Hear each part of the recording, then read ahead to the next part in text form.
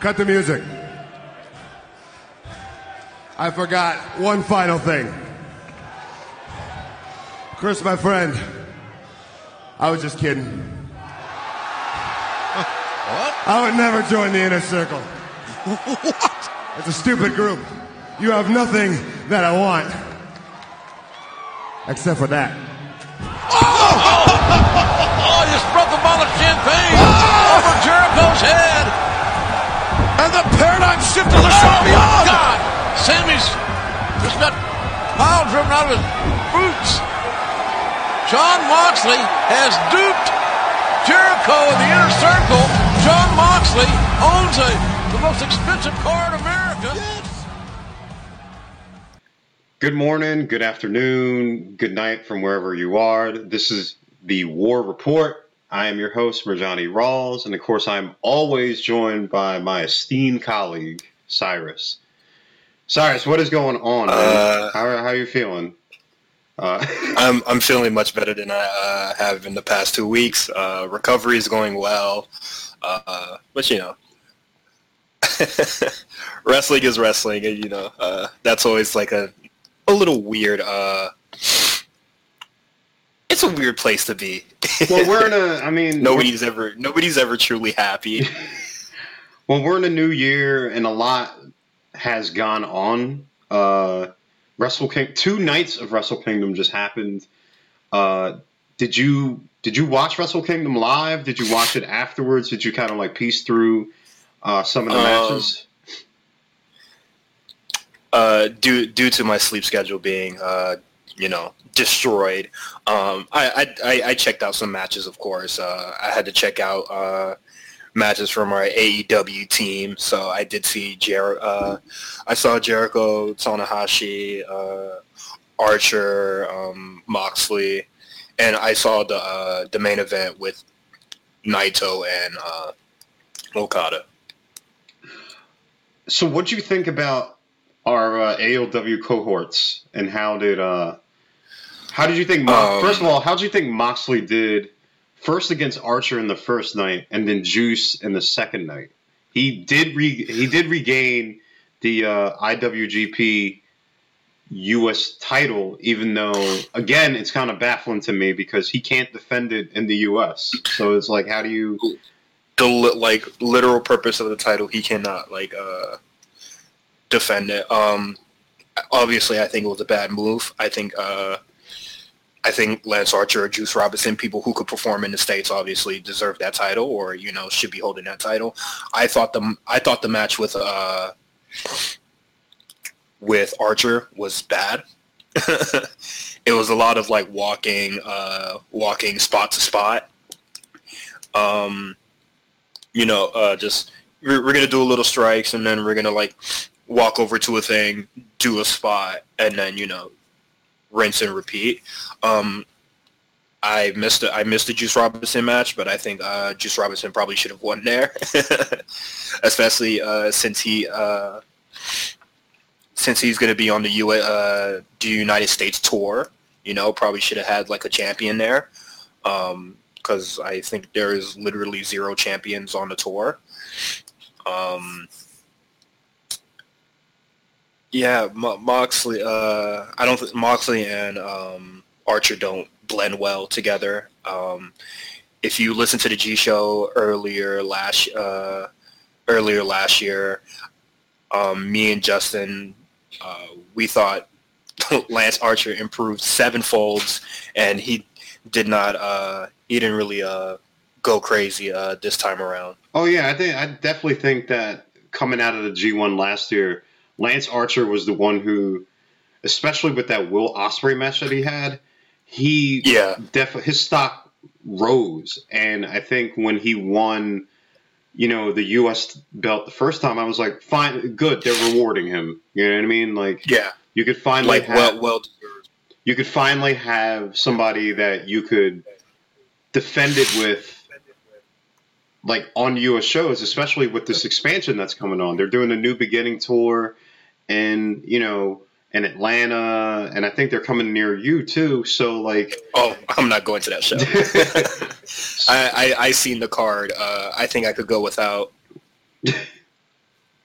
But so that was kind of a baffling move for me. I did see the Juice match. I liked it a little bit better than I liked the Archer match. Mox tends to, I mean, a lot of G1 stuff that he did, it tended to go to more hardcore match. That's kind of like what his strong suit is. So Juice, that was a little bit more of a wrestling match. And, I mean, I think Juice did the best that he could there. I think Mox did the best that they could. And he won. So how about that tease with Mox versus Minoru Suzuki? It's a dream match for a lot of people, so I'm glad they're getting that. For me personally, I'm not really, going crazy for it, but I think it would be a cool match. Hopefully, I want to see this match. I think that it would be better suited for them if they could have did it on like U.S. soil. Granted, because because Mox has the U.S. title, but the prospect of Minoru winning that title and being the U.S. title and coming over here more is pretty dope. But then again, if Minoru wins it, it becomes like the never open weight title where they play like hot potato with a lot, and I don't. You're with a conundrum because now Mox can only be there as much as he can with that title, but like you have to establish some sort of prestige with it. So maybe giving Minoru something to do and him having the title would be pretty cool. It's good. Yeah. So like real quick, I would love it. Real quick, Jericho Tanahashi. The match was awful. I think I've been saying it in I don't think I ever said it on the podcast. I think I only said it in closed doors. That whole Tanahashi might get a AEW title match. Like, boy, smokescreen. It was a smokescreen.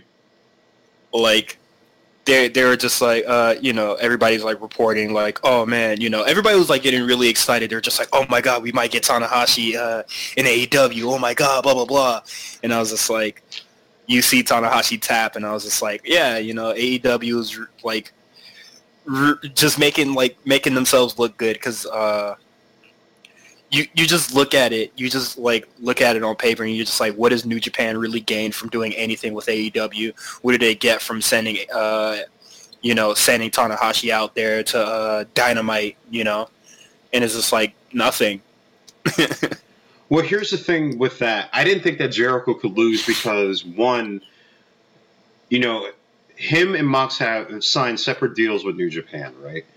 Jericho has lost a lot in New Japan. So in order for him to be an attraction and kind of like this big star where you keep on having him on Wrestle Kingdoms, he has to win a match at some point.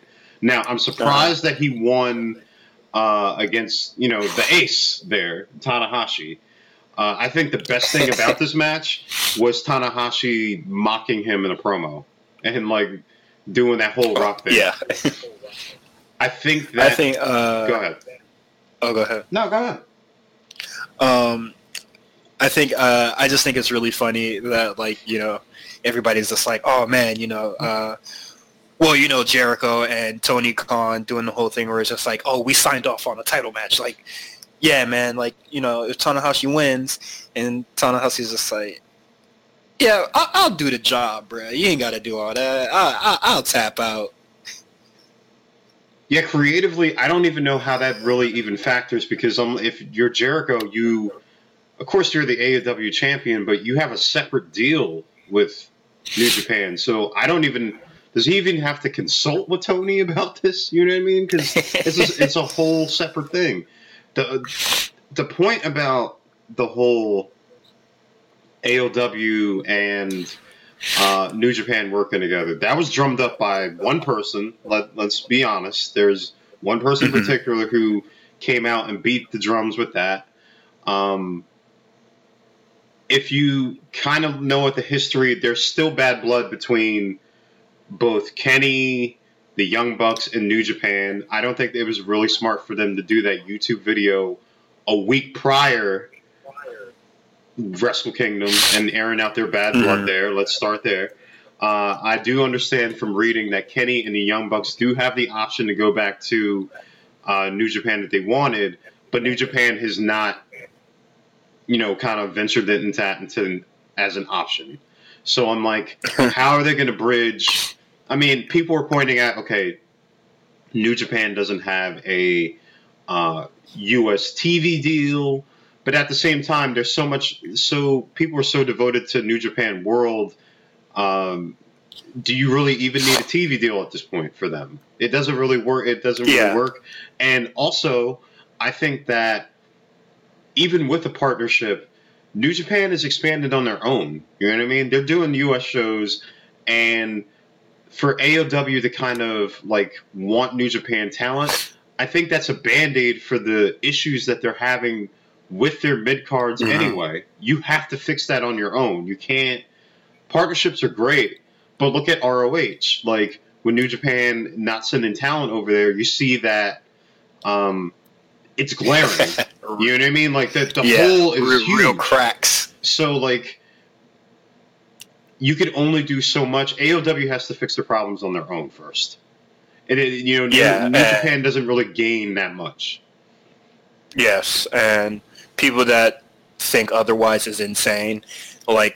AEW trying to, get New Japan talent on their shows, and you have yet to see, you only seen Sonny Kiss once on TV. Yeah, we actually saw him this week in passing. Yeah, you've seen Jimmy Havoc probably twice. They just started putting Kip Sabian on the show. You haven't seen the Hybrid 2 in a while. It's crazy how they're trying to, literally trying to Band-Aid their problems. And I don't think New Japan is going to fix it because they don't have a women's division. So yeah, it's not like, even though Bushiroad owns Stardom, I doubt that. And AOW has some Stardom talent. I don't know if they're going to really partner up like that. Yeah. Yeah, you know what I mean? I don't know if they're going to be sending, Julia or Hana Kimura over to AOW. Yeah, definitely not. Also, people thinking that New Japan owns Stardom, and now Stardom does whatever New Japan wants is kind of crazy, but that's its own story and issue. Just for Wrestle Kingdom, I thought the shows were okay. People are already saying it's show of the year. It's damn January. Come on, guys. You guys do this all the time. But it was a good show. I thought Moxley had a good showing with Juice Robinson, and that's about it. Yeah, I mean, the A-Show guys touched on it. Naito's my boy, so of course I'm happy that he, won the Double Dash, even though I still feel like me and you and I have talked about it off screen. This is 2 years too late. You could see that Naito was broken down. You know what I mean? It was kind of sad to see. I'm yay, he finally got his moment, but he can't go like he used to. You know what I mean? Yeah. I thought Ospreay and Hiromu was amazing. I'm glad that Hiromu is back, and that the fact that he is the junior champion there.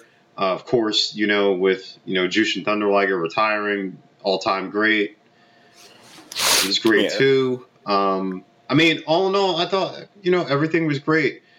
I mean, Ibushi losing twice. I would have booked that, especially with him winning the G1. But winning the G1 doesn't mean jack shit. It doesn't anymore. I'm not the biggest Ibushi fan. Sorry, guys. I'm just I'm not crazy infatuated like everybody else is. But him losing twice, when I saw a clip of him losing to Jay White, I was just like, hey, bro, what are you doing? I knew Jay White was going to get his G1 win back. I knew it. Yeah. Well, which is, I don't know. Cool, but not cool. during the G1, I thought Jay White was like, I wasn't a big fan at first. You know, he was, you know, still kind of like weird. They were working the quirks out. But I thought he looked fantastic in defeat. Mm-hmm. Like just a cowardly heel that, you know, rightfully lost, you know, due to his own hubris and stuff like that. But boy, when he started going undefeated in the G1, I was just like, hey, bro, what are you doing? And then, whatever, he wins. I do like Jay White, but Ibushi losing twice here, my man looking silly out there. And now he's in a tag with Tanahashi. So, yeah. I guess going against Finjuice or Gorillas of Destiny. Talk about in somebody's shadow again, in purgatory again. Oh, real quick before we move on to the shows, our former NXT cohort Kenta. Oh boy, how do you feel? Because listen, I had two schools of thought here. Initially, I hated it. I was like, "What? You just can't." Ghetto's like, you just can't give Naito his moment. At all. You know what I mean? Like it's he was ready to cut Naito at the knees, bro. Like, god damn.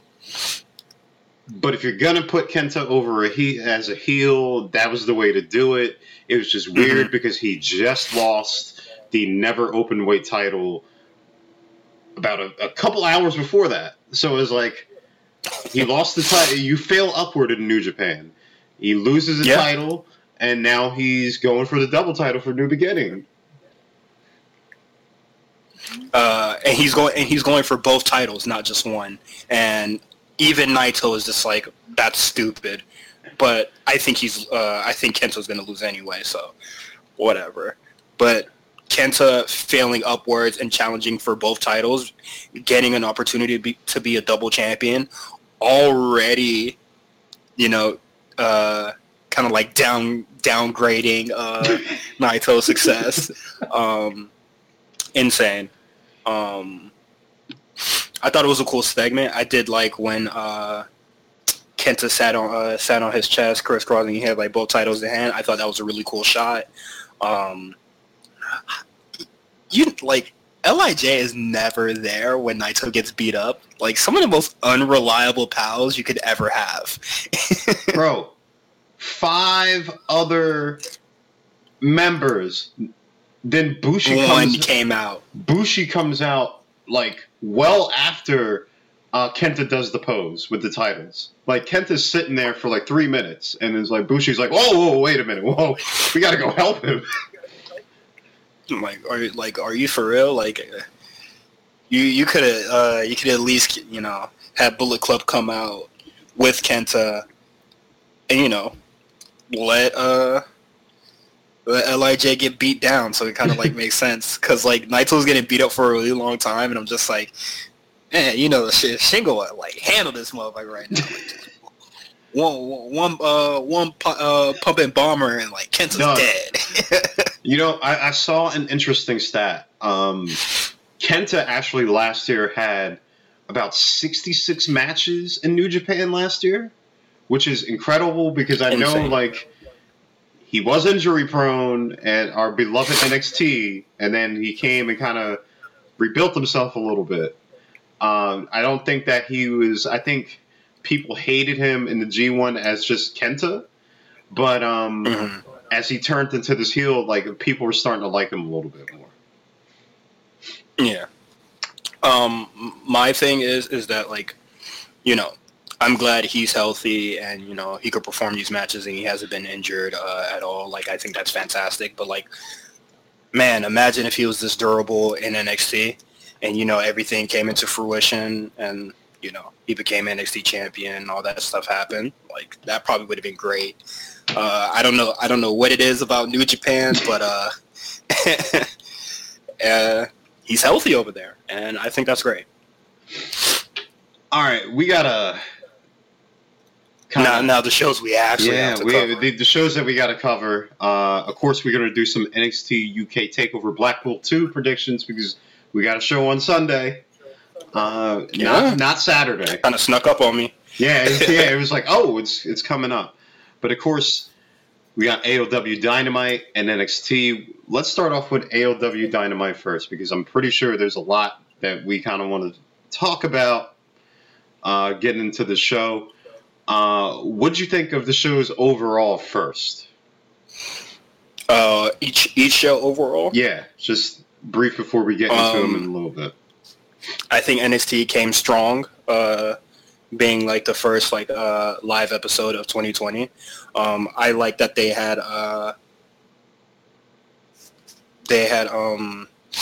Austin Theory and Joaquin Wilde. Like you know, they didn't give up on like, you know, featuring new talent.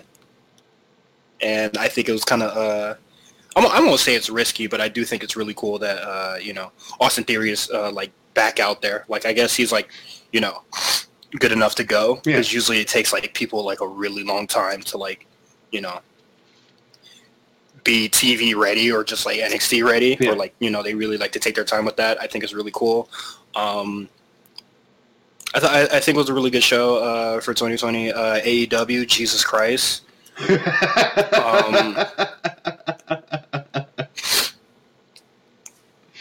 If you like, I will say, I like how people are I think people like hit their threshold, where they're just like now they want to point out the flaws. Like like there's no more.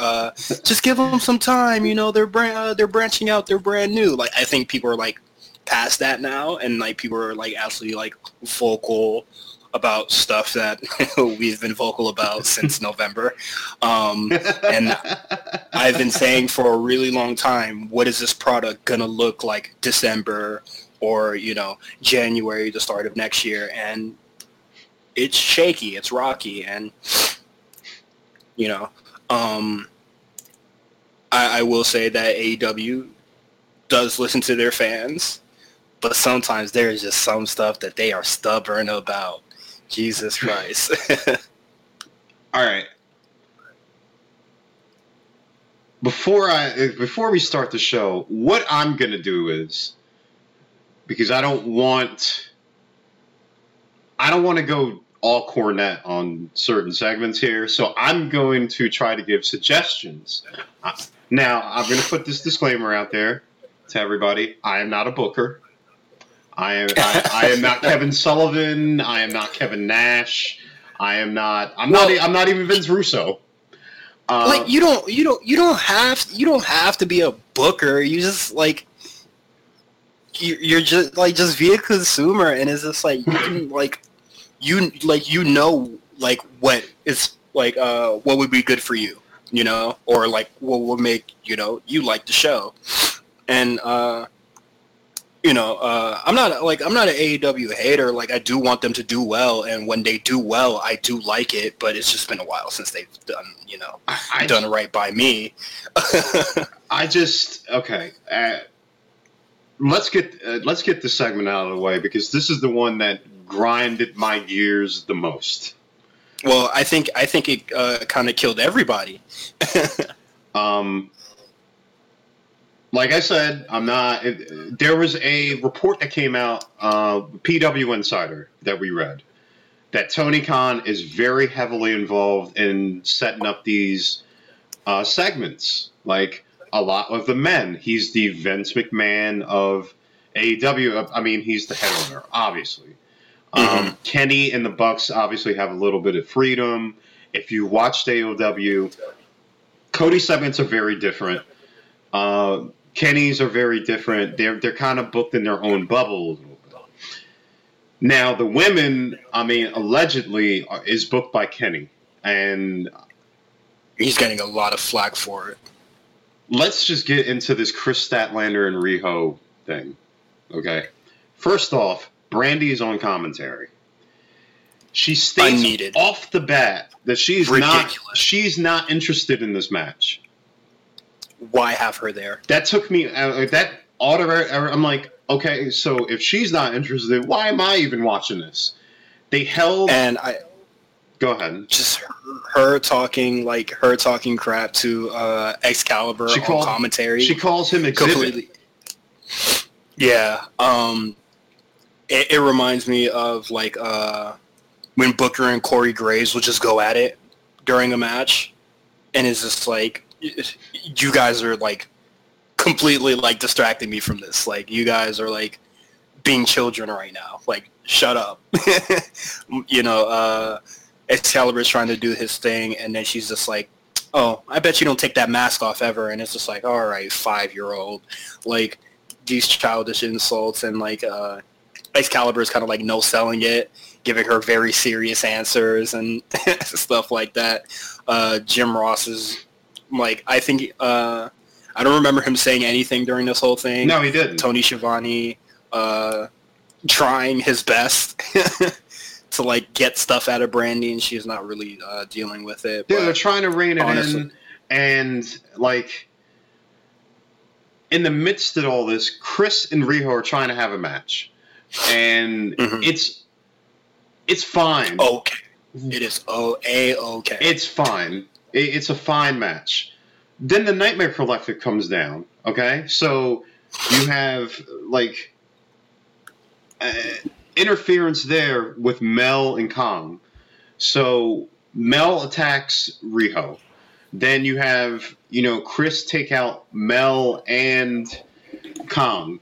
Then Luther, it's revealed that the bald guy is Luther, comes out from the under the ring, and people were saying like, it's Deathmatch Luther. If I'm not doing a deep dive, I don't know who the hell that is. So like he is a legend. Apparently, I have never seen a GIF. I ain't never seen no tweets. I ain't heard of this motherfucker in my whole life. But he a deathmatch legend. Come on, son. And Cyrus is a deathmatch connoisseur, and he hasn't heard of him. Okay? I've never seen this man in my life. That's a tip off there, right? So all of this happens. They continue to try to have the match still. The crowd is completely taken out of it, even with Brandy coming down and like Kong attacking Chris. How is that not a DQ? I don't know. But DQs don't happen in AEW. These refs are hot garbage. But everybody just loves Aubrey Edwards. So I don't think Aubrey was not the ref here. It was a male ref. They love the refs, so it's just like, it doesn't matter what goes on. So Riho wins with interference from Kong. Chris and Riho look at each other like, what happened? And Riho's like, I'm sorry. It's another roll up win for Riho. Then the Nightmare Collective attacks Riho and Chris. Then Hikaru and Swole comes out. They attack the Nightmare Collective. Sonny Kiss comes down. I don't know. Maybe he's going to attack Luther. And then it cuts to Britt, who's just like, you know what? In the crowd. Yeah, like, forget it. I'm not helping anybody. This segment was way overbooked. It took away from the story that they were doing, how Chris was, like, they delayed Chris getting a title shot, and how it was great that she kept up her commitment, and, like, they were going to reward her. Riho wins in a roll-up again. This Brandy puts herself over. The Nightmare Collective, looms up. It was just way overbooked. How does this get anybody over? How does this get anybody over? They had to do the Britt Baker in the crowd meme again, because that is just so funny, But, like, what are you building up to there? Like, are you building up from Britt and Riho now? Because Riho got attacked by the Nightmare Collective. So now you're having this tag match next week with Mel and Kong, with Hikaru Shida and Chris. So, like, what does Riho do? Riho tweets out, I'm going back to Japan. And then she got stuff to do, baby. You know what I mean? Like, your champion's going back to Japan now. You have this huge logjam into this one kind of segment, and it doesn't really put anybody over in your women's division. This is why people are having a problem with it. You have all of this talent, and Big Swole comes down, and she's not in the tag match. This is crazy. You know what I mean? Like, and Kenny said, "Hey, man, if you want a good women's division, just wait on it." Are you serious? Like, obviously, it doesn't have to be perfect, but Jesus Christ, it could be better than this. And Kenny Omega's just like, just chill out, guys. The good stuff is coming. Are you for real? Kenny is tweeting, and somebody tweeted because he did an impromptu Q&A, and somebody tweeted to him about working with Tessa Blanchard. She's presumably going to be a free agent in the coming months after Impact finally gives her the world title. I mean, I'm guessing. You better get your house in order before you even make a run at her, because this is a mess. Like, everybody is complaining about how the women's division is booked. Everyone. Even, you know what I mean? Like, and spoilers, there's going to be a Nyla Rose, if you're going to watch AOL Dark next week, there's a Nyla Rose and Shayna segment. We haven't seen Shayna in how long? Like, you can't just have people missing, especially with people you're trying to get over. So I don't want to just be negative on AOW Dynamite, but this segment, man, like, this segment broke a lot of people. It broke a lot of it just read Twitter. It not only broke a lot of people in the show, people again are complaining about Brandy. Like, people went back to, she cut this great babyface promo, back when AOW was starting, and now heel, she's contradicting what she's saying, that she doesn't want to be a Stephanie McMahon. And she's definitely being what Stephanie used to be, kind of dominating this whole thing. And, a lot of bearing and just not like bearing, but like not doing her best to make people look good. She's kind of like saying a lot of stuff that it's like on Twitter or whatever, negative stuff, and doesn't really make any of the women look good. I don't think that she should have brought up. I don't like how she brought up Riho not being around, and then Britt Baker also did that, drawing way too much attention to it. Like at least Brandy, you know what's up, chill out.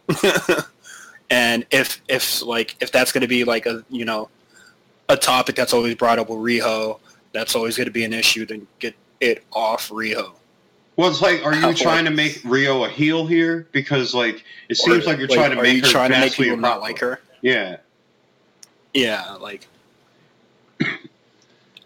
I don't know what a heel Riho looks like, offensively or any other way. But I think that would be crazy if they turned her heel.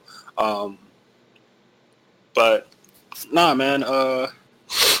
AEW likes to listen to fans, but I just think that it was just a big disservice to Chris. I think the Nightmare Collective is a big stain on AEW. I think a lot of the factions are, but a lot of cult factions. And I'll bring up something later about something else they said when AEW was first starting.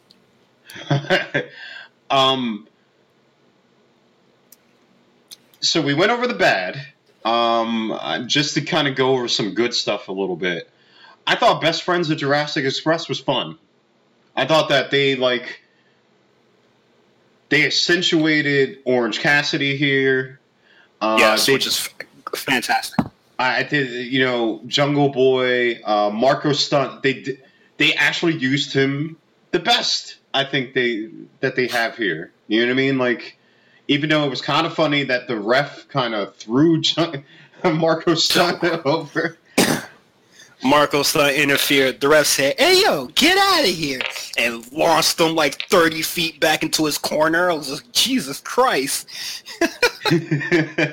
Yeah, I thought that that match was fun.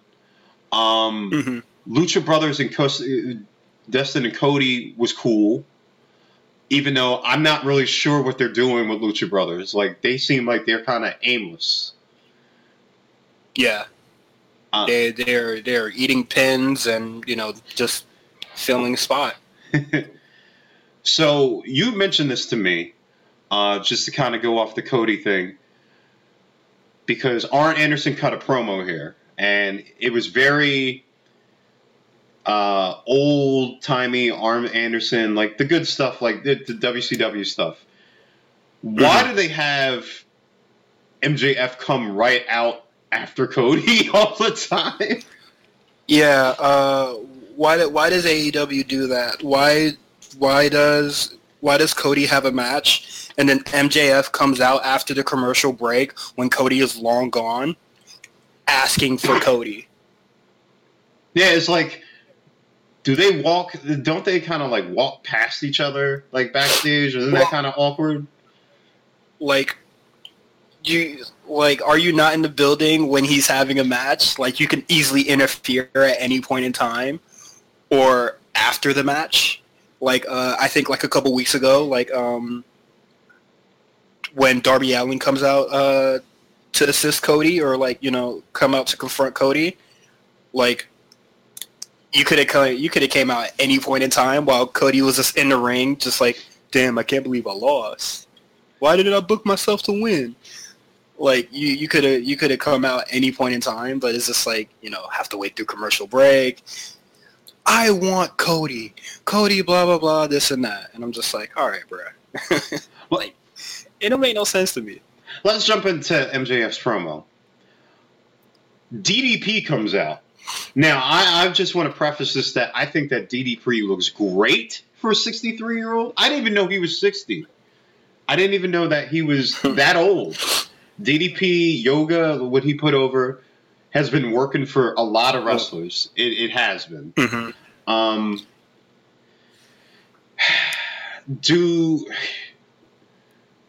It's weird because Butcher and Blade comes out, and he hits them both with a diamond cutter before MJF kind of low blows him.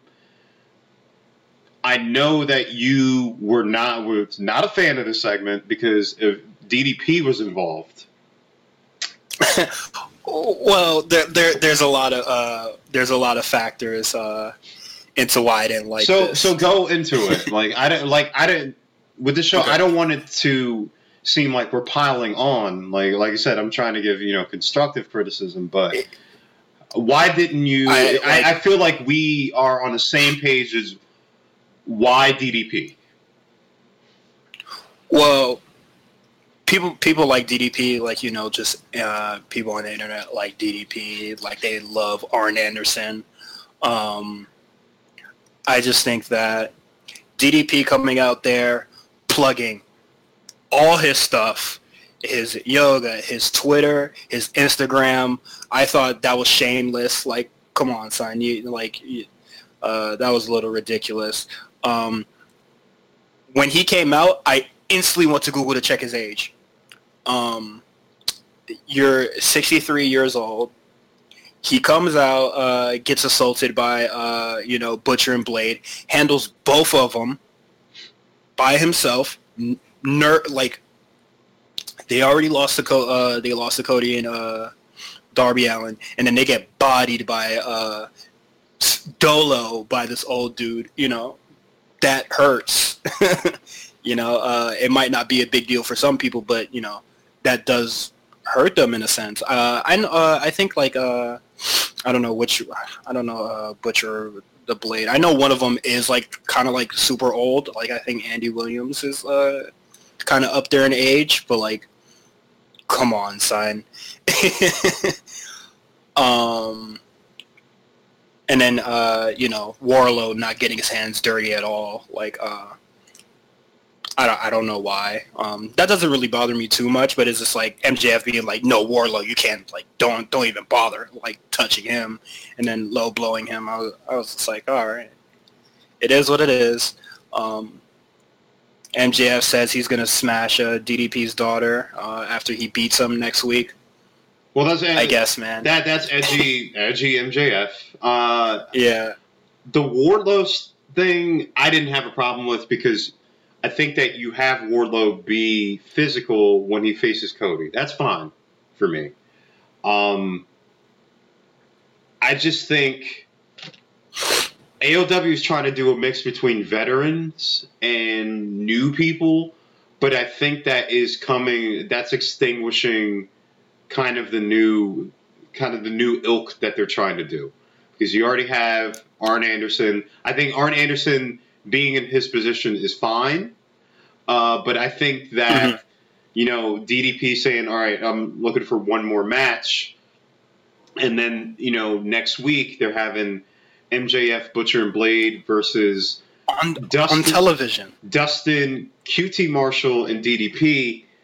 It's like, well, MJF and Butcher Blade have to win here, right? Because if you want Butcher and Blade to kind of be these, brooding handymen of MJF, they have to start getting wins, and I think that's the issue that I have kind of with AOW. There's a lot of people eating pens, and there's a point where the new car smell is going to come off on some of the talent, and it's going to hurt. It's already off. But also, I failed to mention that Dustin comes out, who just had a match previously before, but Cody can't come out when his good friend DDP is getting beat up. Well, he can't touch MJF. Well, he could touch everybody else. Or at least, MJF wants him, so I think, as soon as he would have came out, they probably would have stopped beating up DDP. But, God knows when Cody is going to accept his 10 lashes in his match versus Wardlow. Well, next week, Arn did say that he would answer and say that if he would accept the stipulations. And... I mean, are you still? What was the point of MJF even coming out? Well, to do the promo and I guess to set the matchup for next week. I guess, man. He could have just did nothing because I don't want to see MJF wrestle.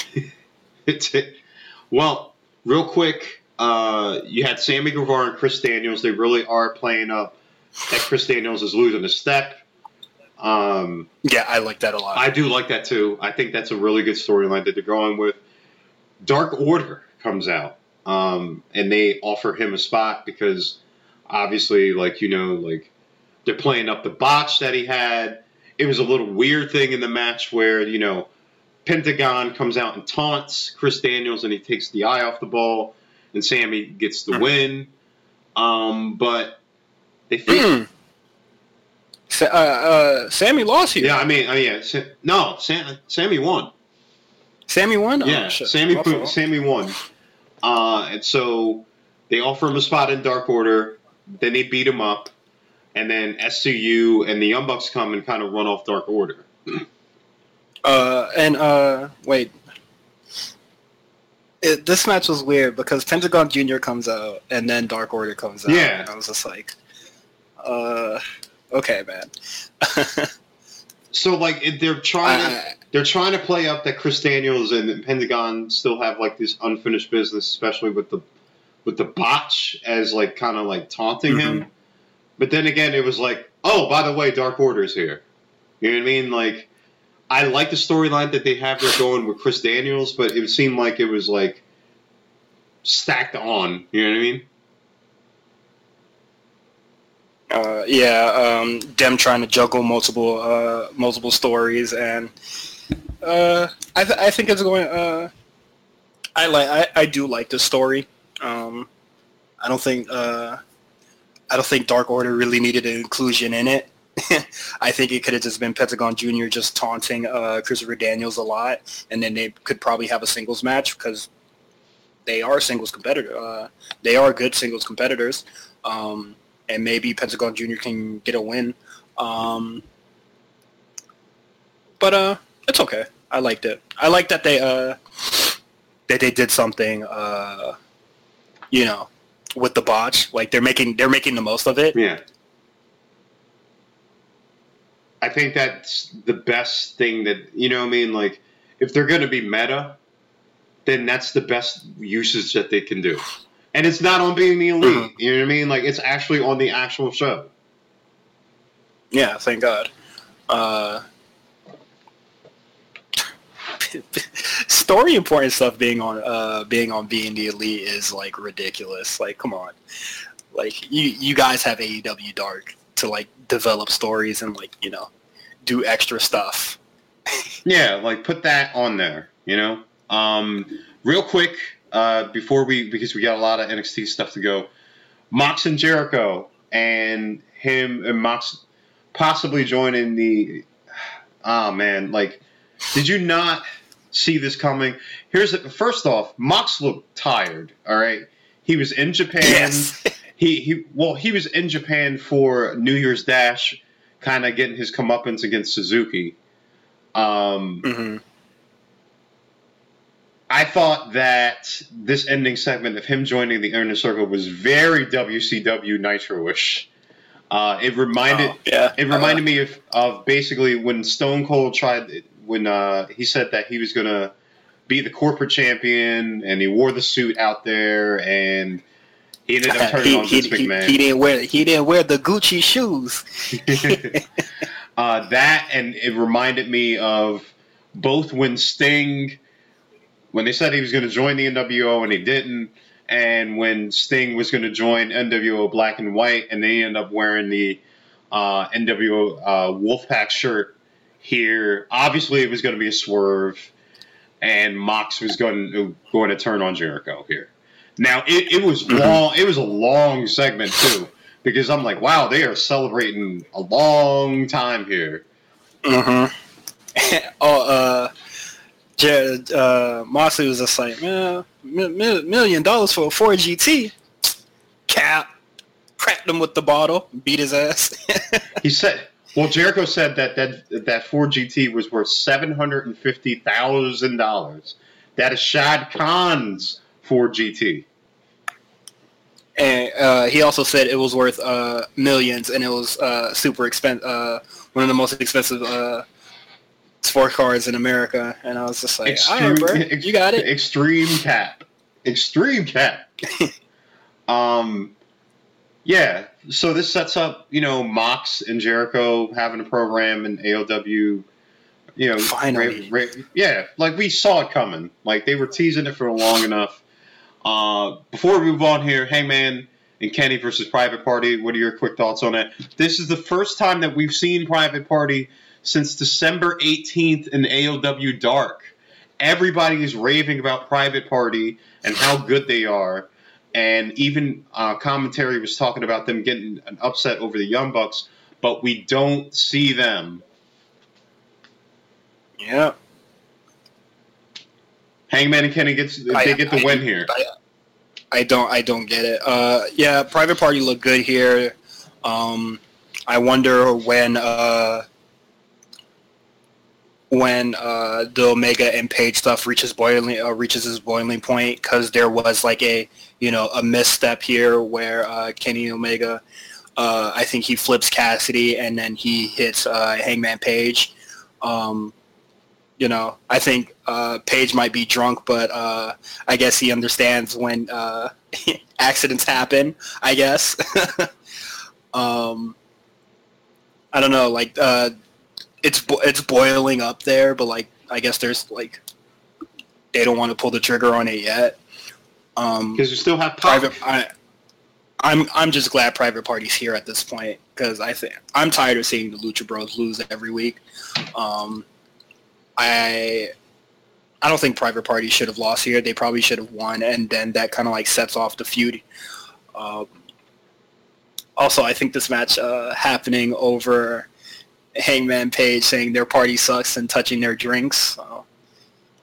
Yeah, they got to fight somehow.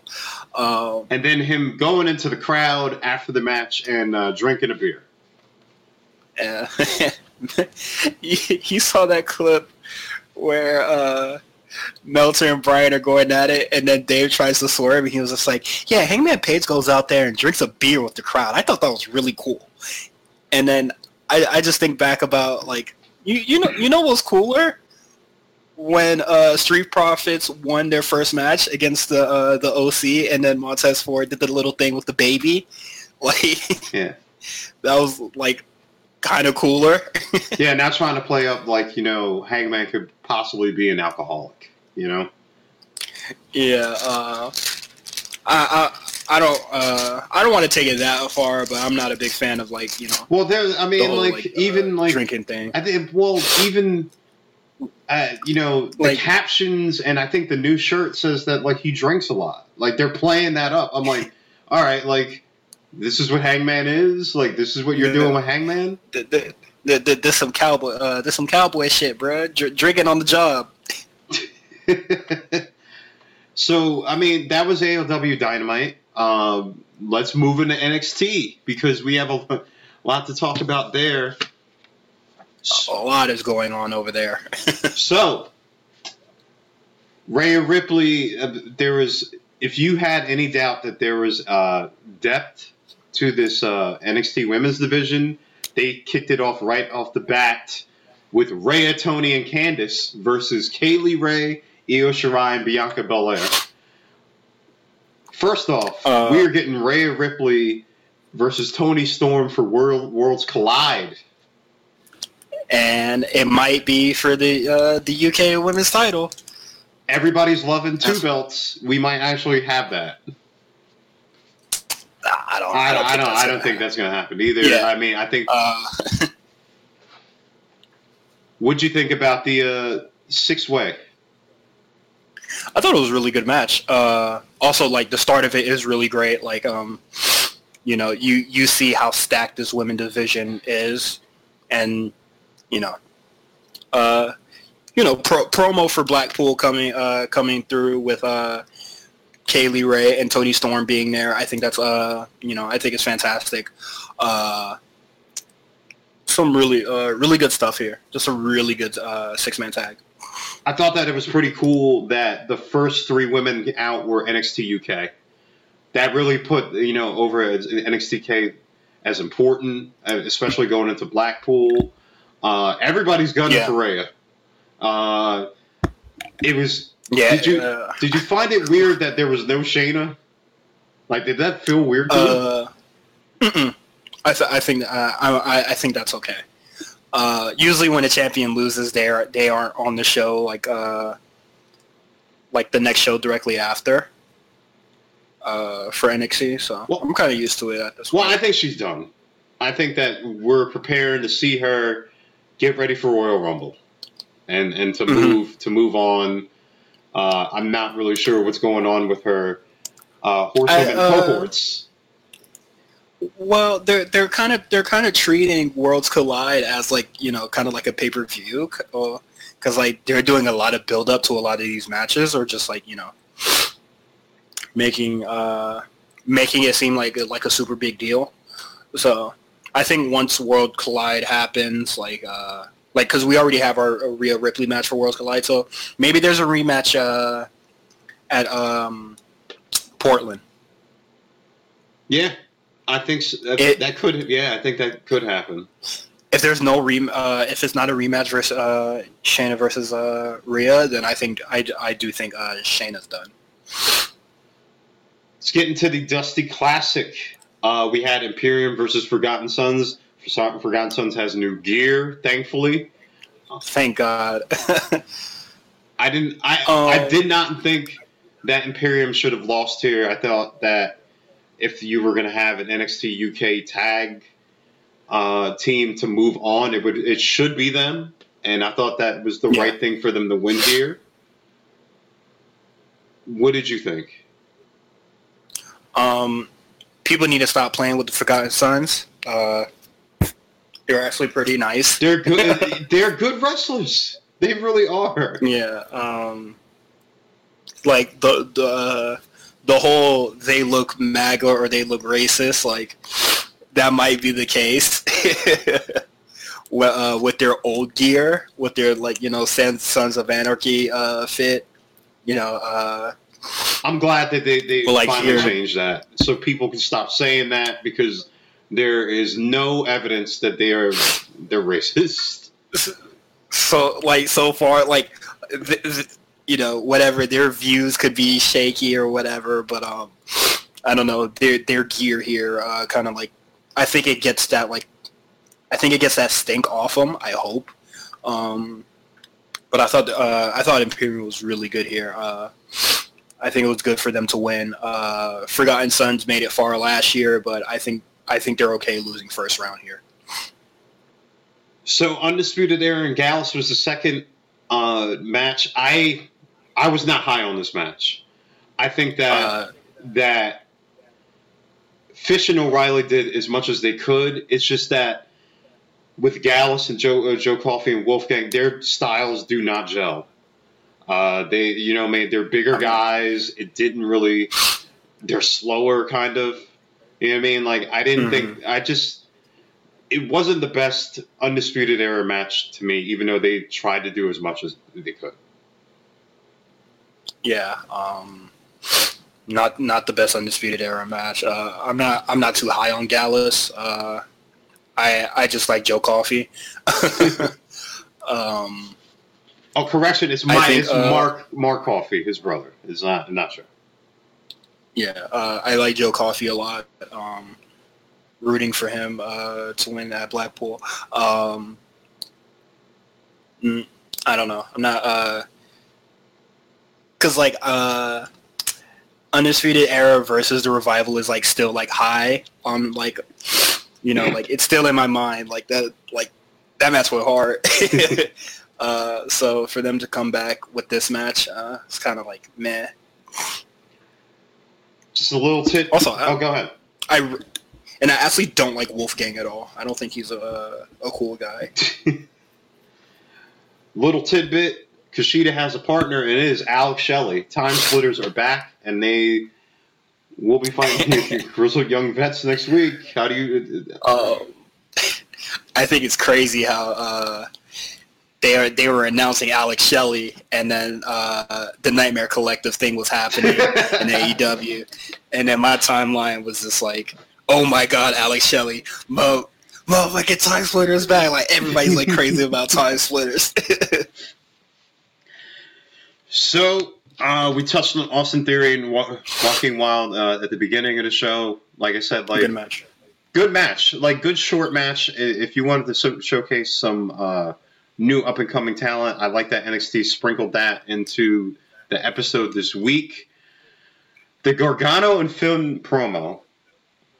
I saw a lot of people saying, like, this is the same old promo from Gargano. He basically said, like, Finn, abandoned NXT. He turned down the opportunity to move to Raw or SmackDown, and the brand has left him behind. Let's keep it a buck, bro. You got the call up as soon as your partner got hurt. They were just like, oh, there's no reason. And they just set his ass back down. Like, shut up. Like, as soon as you got the call, you was in catering, chopping it up with Zack Ryder, bro. Like, get out of here. I thought it was weird that the crowd booed Gargano here. Like, I thought that was really weird. I thought it was a good promo for the start.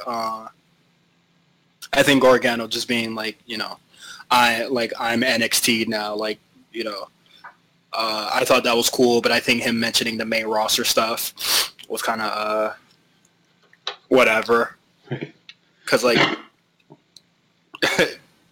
you got sent back to NXT because Ciampa got hurt. Like you would have probably still been up there. I like that Finn came out and kept it short. Announced the match and then keep it pushing.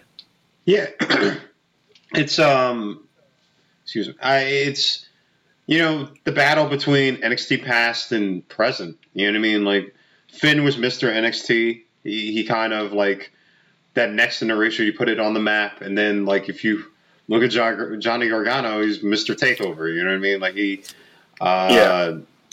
I'm excited for this match. I'm excited for this.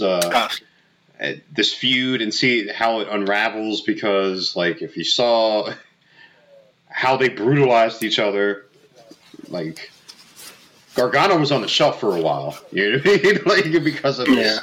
So I'm excited for the match, but like, why did the crowd boo Johnny? Dude, I think that Full Sail really has a love-hate relationship with him for some reason.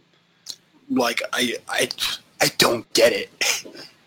He's literally like one of the best wrestlers. One of the best wrestlers on the roster. Like, so Chelsea Green. She was on Raw. She's been on Main Event. She made her debut. When finally, a lot of people were clamoring for it. Made her debut on NXT with Robert Stone, who is otherwise known as Robbie E. If you remember from Impact. She attacks Mia Yim. How do you feel about? How do you feel about? Chelsea Green's debut, because that I think that Deonna is coming too. I think. I don't think so. I do think it's very funny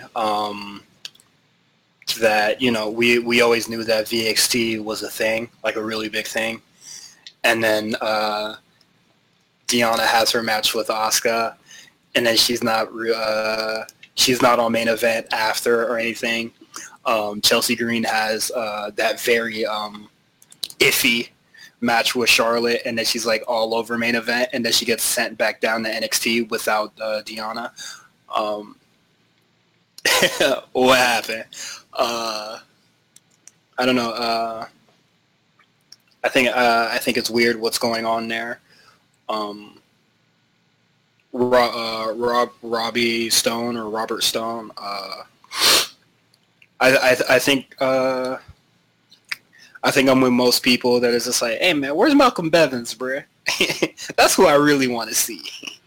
Well, I think what they're trying to do here is they're trying to do those impact ties. Like, hey, like if you remember the few people that remember Robbie E, that character, and like Chelsea from being the Hot Mess Express, like, hey, let's pair them together because there's familiarity there.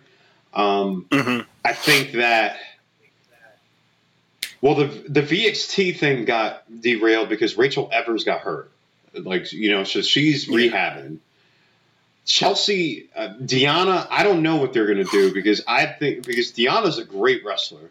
Chelsea is, but like Chelsea fine. Green got more use, or like got used more on her short call-up time. Yeah, so I don't know. I mean, it'd be cool to see, maybe have Mia and Kaylin go against, Chelsea and Deonna as a tag team and kind of like build a little bit like a tag team division there. But I don't know. I guess we'll have to just wait and see in what they do, how they kind of bring Chelsea into the whole NXT fold. I will say this. I do like that they're building a secondary feud in that women's division. See, it's a big log jam, kind of like for the women's title. Oh, well, like, I don't really think it's a log jam because literally, like, anybody could be a contender for the title right now. But I do think it's weird that I don't think the Mia Yim and Dakota Kai feud is finished. Is it? Well, I mean, it may have ended with Mia kind of doing that suplex into the table and giving Dakota Kai staple stitches. Oh, okay. I guess I handle that. Like, Dakota Kai doesn't want to, like, but probably crack her shit. But then again, like, with Dakota, that money matches with her and Tegan. So you gotta build that up. I'm not really sure. Like, Dakota, again, she's another, piece in the cog who can be like, hey, like, I want to face Rhea Ripley too. You know what I mean? Like, I think probably after Portland. Yeah, because Tegan's been off TV since that attack, selling that attack. And then I think when you have Dakota, then you would bring in Tegan to like, oh my God, yeah. Tegan Knox is back and she like attacks Dakota, Yeah, that can happen whenever. But yeah, there's something in the plans there, so I don't think there's necessarily a logjam. To finish up this NXT episode, we had the Fatal 4-Way, for the number one contendership for the NXT North American title. Keith Lee, Cameron Grimes, Dominic Dijakovic, and Damian Priest. I did like it. They did vignettes throughout the episode introducing each man. Everybody's like, that was the first time I've heard Damian Priest speak. Hold on. Who you think had the best vignette out of the four?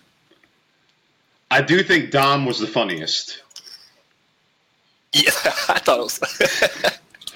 I do think it was funny with him just like saying words and then like shadow boxing. Yeah. I think Cameron Grimes one was a little weird to me. But Damian Priest had the best one because he had some bitches around. You feel me? Like my man finally got some swag on him. Well, I mean, like Damian Priest sounds like a Devil May Cry character to me.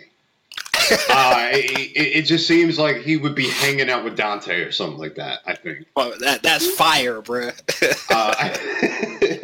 Yeah, I was just like, oh man, like this dude is gonna be a villain in like some vampire movie. The cool like Blade villain, I think.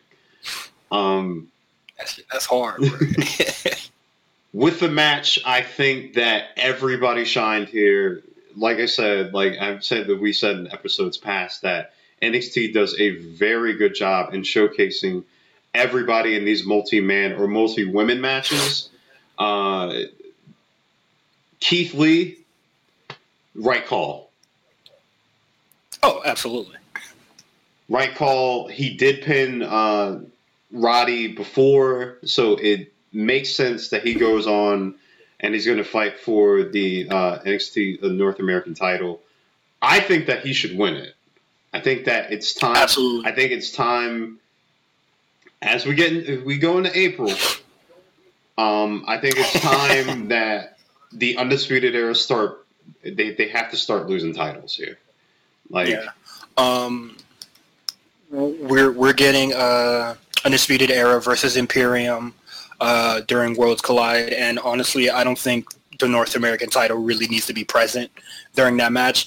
I just think the NXT title and the NXT UK title probably should be the only thing still present, but the Dusty Classic finals isn't happening anytime soon, so Undisputed will still have the tag titles during that time, but like the North American title doesn't really need to be there. All right, to end our episode, we're going to give our NXT UK TakeOver Blackpool 2 predictions real fast. We'll just run down the card.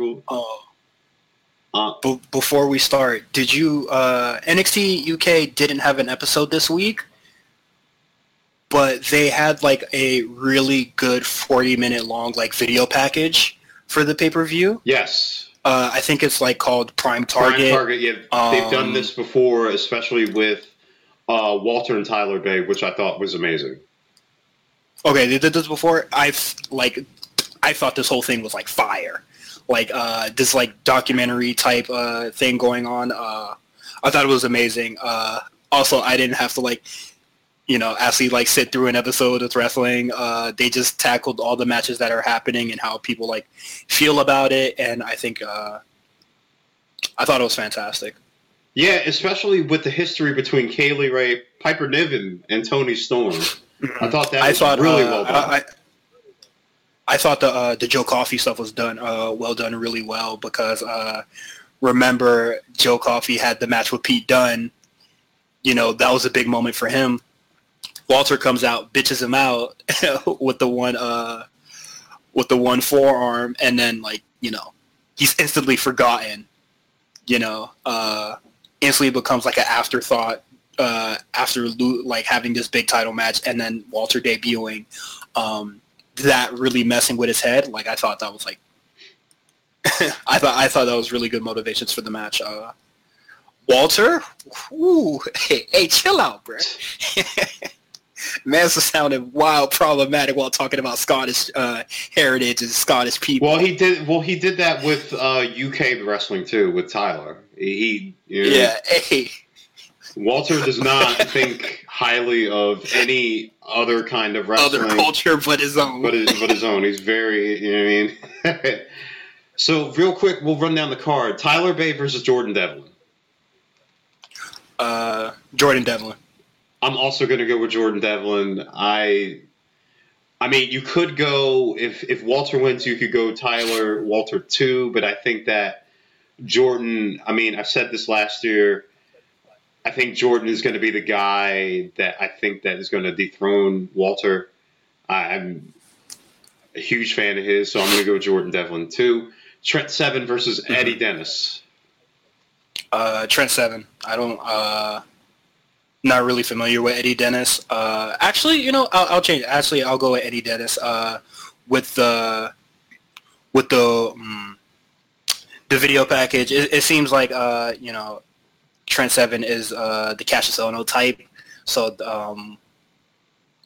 they'll probably let him get the win over. I am also going to go with Eddie Dennis. I think that British Strong Style go 0 for 2 in this whole card, which I mean, like they're the stewards of NXT UK. I don't think that at this point that they should. I don't think that they should win all the time. If you want to get over talent there, like I think they should lose. Also, like you can heat up Tyler Bate anytime. Absolutely. I don't think Trent Seven. I don't really think Trent Seven desperately needs wins. So I think he'll be okay with a loss here. Especially if you want to do something where worlds collide with them, you could always have that option as well. So Kaylee Ray, Piper Niven, and Toni Storm for the NXT UK Women's title. Who do you got? I definitely think it should be Kaylee Ray. She's an asshole, bro. Told you, man. I sing the highest of praises of Kaylee Ray. I think if NXT UK was, watched as much as NXT was, I think Kaylee Ray would be in the same conversation as Shayna Baszler as just like a really good heel. I don't know if they're going to have the money match at Worlds Collide with Toni Storm and Rhea Ripley for the double titles. I hope not. So let's chill out with the double title thing. They can still have the match and it will be fine. But I think Kaylee Ray takes it here. Toni Storm doesn't need to be a double champ. I mean, Toni 2-time? A 2-time. Yeah, she doesn't need to be 2-time or Toni 2 bells. So I'm also going to agree with you there that I think Kaylee Ray retains. I don't think that you take the belt off of her just yet. As you're moving Toni more towards the NXT side, I don't think that she needs to regain the title just yet. I think that Piper should get that spot, or I wouldn't say Jenny because it seems like they're teasing a Jenny split right now with Jenny doing other shit. She's Progress Women's Champion. She's doing a lot of stuff on the Indies right now, so they're probably just gonna dial it back with her. Let Piper Niven stay at the top, and so she can get a singles match with Kaylee Ray, and then she'll probably take it then. Yeah. I think that's a good way to go with that. Or she could lose again. It don't really matter. So we got Gallus, Imperium, Grizzled Young Vets, and South Wales Subculture in a 4-way ladder match for the NXT UK tag titles. Anybody but Gallus. I'll probably go with South Wales Subculture. I think